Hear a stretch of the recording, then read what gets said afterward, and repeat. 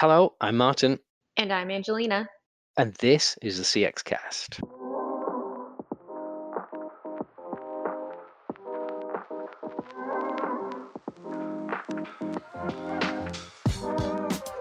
Today, we welcome to the CX Cast a returning guest Tamar Husson, VP Principal Analyst at Forrester, and brand new guest, Tamar's fellow country person, but currently living in London, Melissa Chaudet, who is our researcher.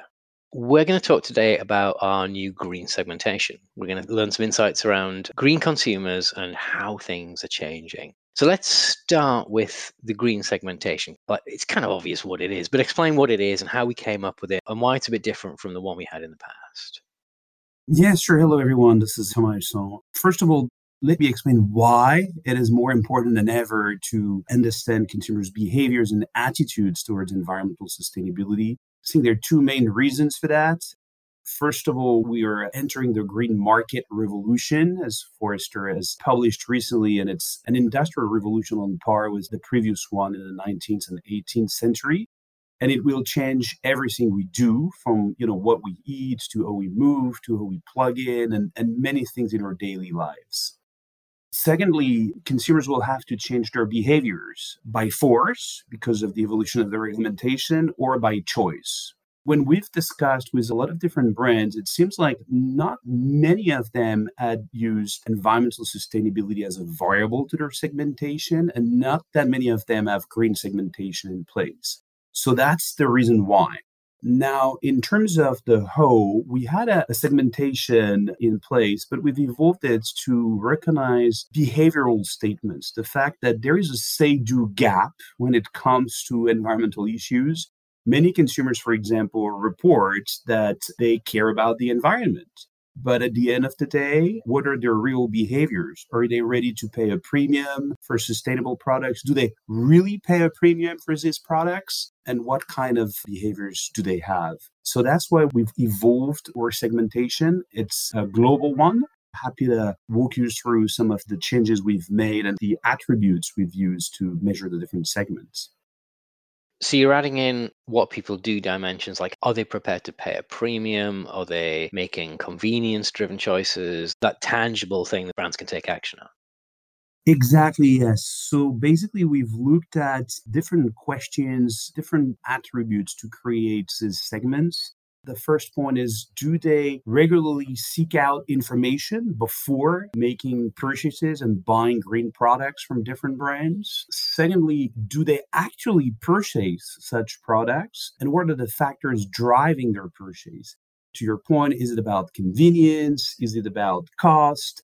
And to what extent is the environment a primary or a secondary factor after price and convenience? And that's what basically we've come down with 4 different segments.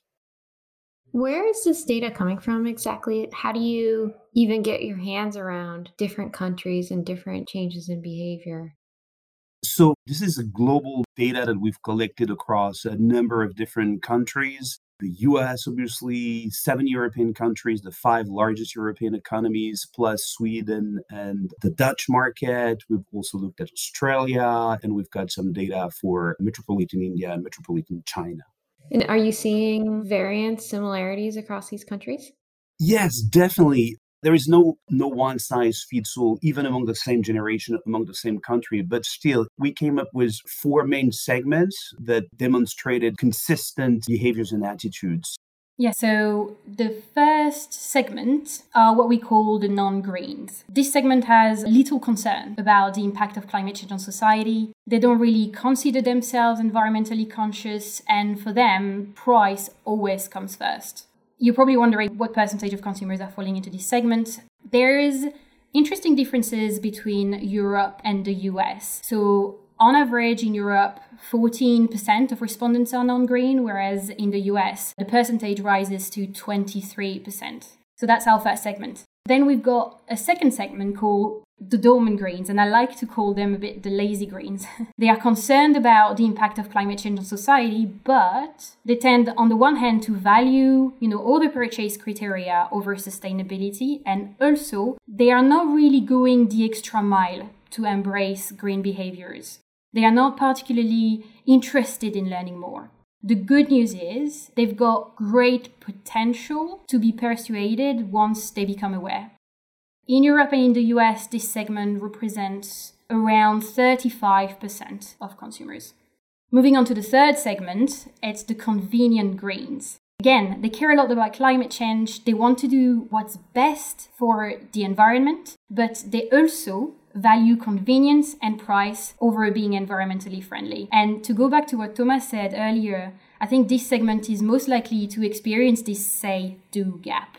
So for example, 69% of our convenient greens in Europe prioritize convenience over sustainability, and 61% prioritize cost. When we look a bit deeper into this segment, we find that it encompasses consumers who are full-time employed with young children most of the time.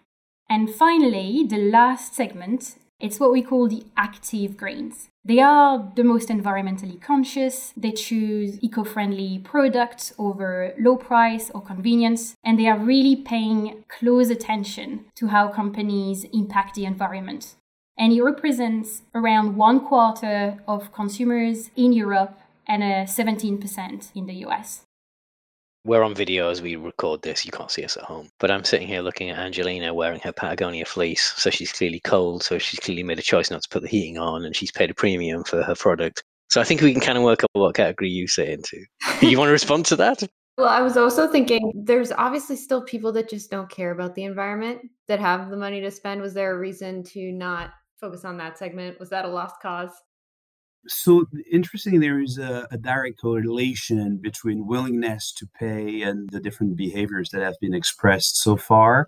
Active greens are clearly the ones who are the most willing to pay a premium for products. Having said that, this say-do gap is still important in the context of a significant inflation across the different geographies. And even if people say they will pay, at the end of the day, only a minority does. What is really, I think, important to understand is that even for convenient greens or dormant greens, even if convenience or cost are a more important factor, it doesn't mean that they're not frustrated about the fact that they can't afford to purchase greener products. And so they will also demand from brands to be creative, to rethink their value chain so that they can get products for the same value for money, or that they can, for example, be able to buy secondhand products. This category is getting a lot of traction, especially in Europe, with fashion brands and different kind of brands, because the number one driver is that it's one way to get cheaper products and also to contribute to the environment. Adding up to your point, Thomas, some of the interesting data we found in our analysis is around the emotions that consumers feel. You mentioned frustration. Some emotions are more typical to active greens, for instance, such as guilt or shame, which dormant greens don't feel as much than frustration. So I think that's also very interesting to look at emotions when it comes to embracing or not these environmental behaviors. So I'm kind of curious as well, almost at the opposite end of the scale from what Angelina asked about, like the don't tell me anything about green. Did you identify any consumers that are proactive or like evangelistic and will go out and sell the message and try and convince other people to come with them? Or do they fall within the active category? They would fall primarily within the active greens category. When you look at the kind of actions that people take when they see companies communicate about their sustainability efforts, some of them are pretty vocal on social network, willing to share this with their friends and families. And when companies don't, they're ready to boycott a product or to simply churn and buy from another brand. And I think this is within this category that you see this more sort of extreme kind of behaviors. The reality among non-greens is that they, to put it simply, they're not necessarily aware of it, or if they are, they don't care about it, which makes it very polarized segments.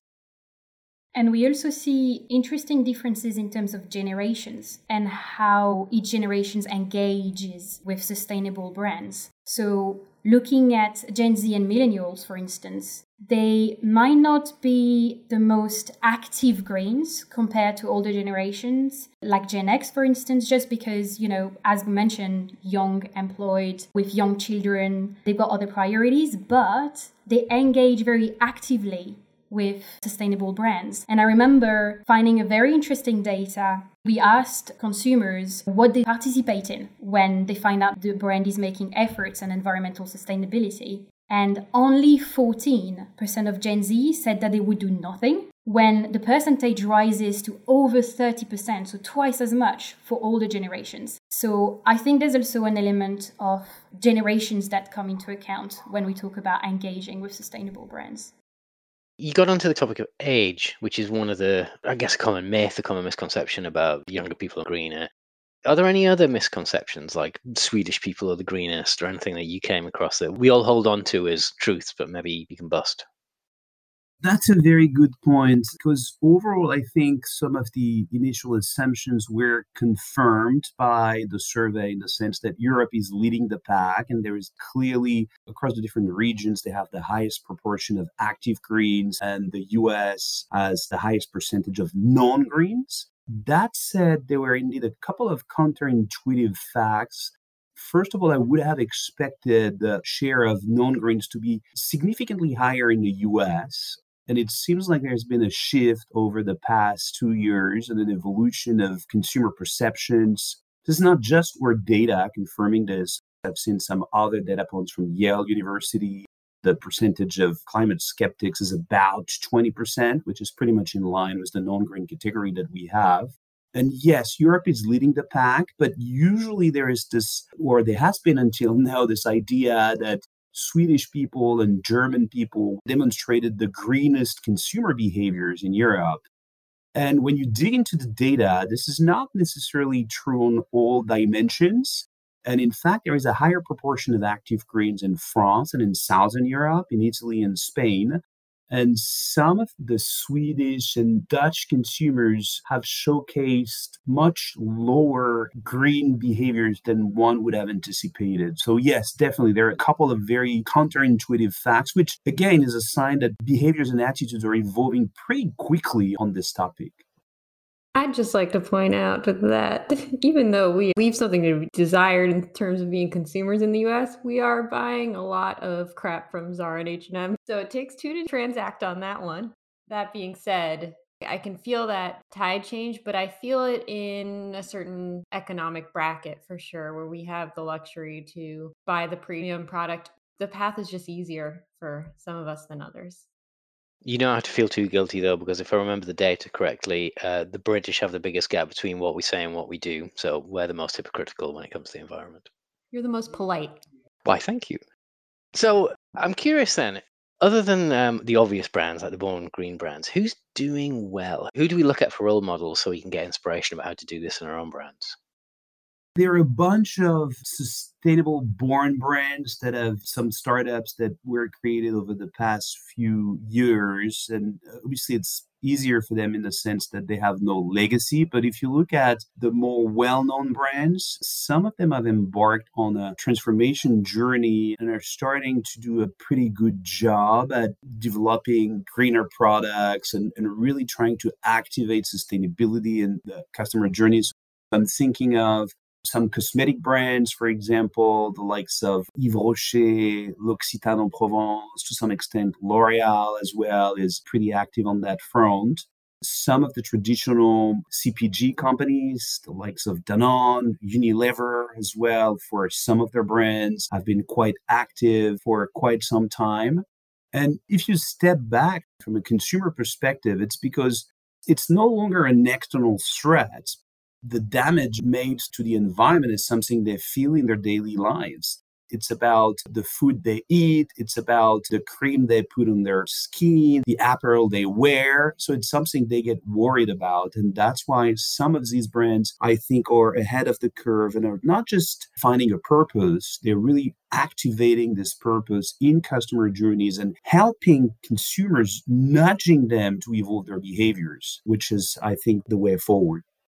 Having a purpose is necessary and bold and grand, but it's often very intangible. So what is a tangible example of embedding sustainability into a customer journey? Well, it's about, first of all, really deep diving what customers are expecting throughout the customer life cycle.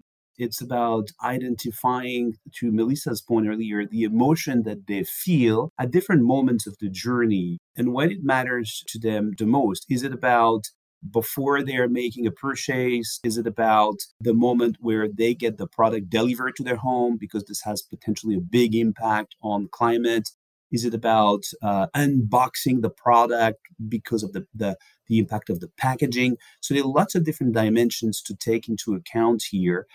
So I think that's a good starting point. But I know, Melissa, you've got some examples in mind as well related to that. Yes, there's always one example I like to share with our clients is the one of Zalando, the online retailer. In 2021, they published a report where they measured the gap between what people said and what they were actually doing across 12 dimensions of purchasing, including, price, quality, but also sustainability dimensions, such as repair or secondhand. And they found that the gap was actually the widest for these sustainability dimensions. So concretely, on the back of that, what it did is add sustainability filters on their website to allow their customers to select the product that is most aligned with their sustainability values, such as, water conservation or sustainable materials. So it made it more convenient for customers to actually find products that were aligned with their environmental intent.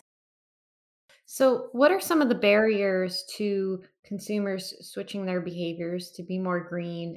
And actually, how could CX leaders help tackle those barriers? We've identified 5 barriers to that.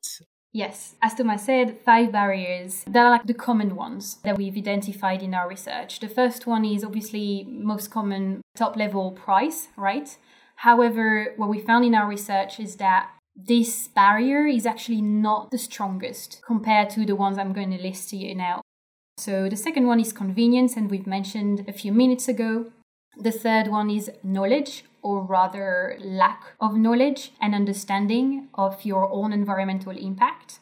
The fourth barrier is performance, and this particularly applies to products that are supposed to be efficient. So like a lawnmower, a razor, a financial investment. We tend to think that these green products are less efficient than normal products. And the last one, which is really not the least, is trust. In our data, we found that only 30% of European adults would trust companies when they say they will commit to climate change. So there's a lot of work to do on that front. Yeah, there's lots of distrust indeed from consumers. More than 50% of them actually think that brands' communications are misleading here. So to the most important barrier that you mentioned, trust, some brands are doing a good job at being transparent and letting consumers access more information.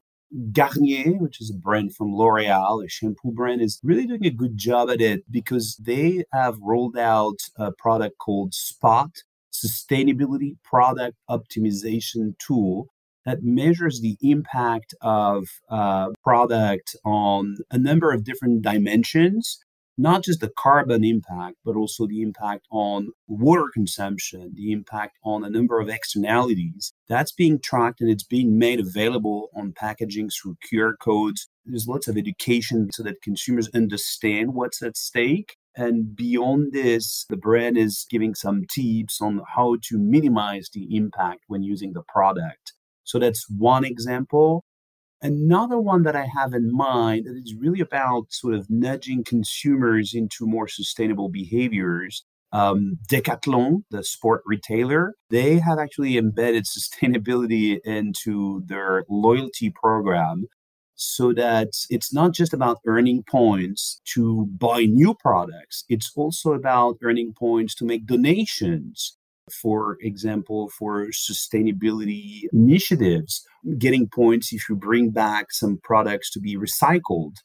So there are a number of initiatives that encourage more sustainable behaviors. And there are not that many companies that have integrated this in the loyalty programs and in the advocate stage. These would be 2 examples, but there are many more in the research we've published on that topic.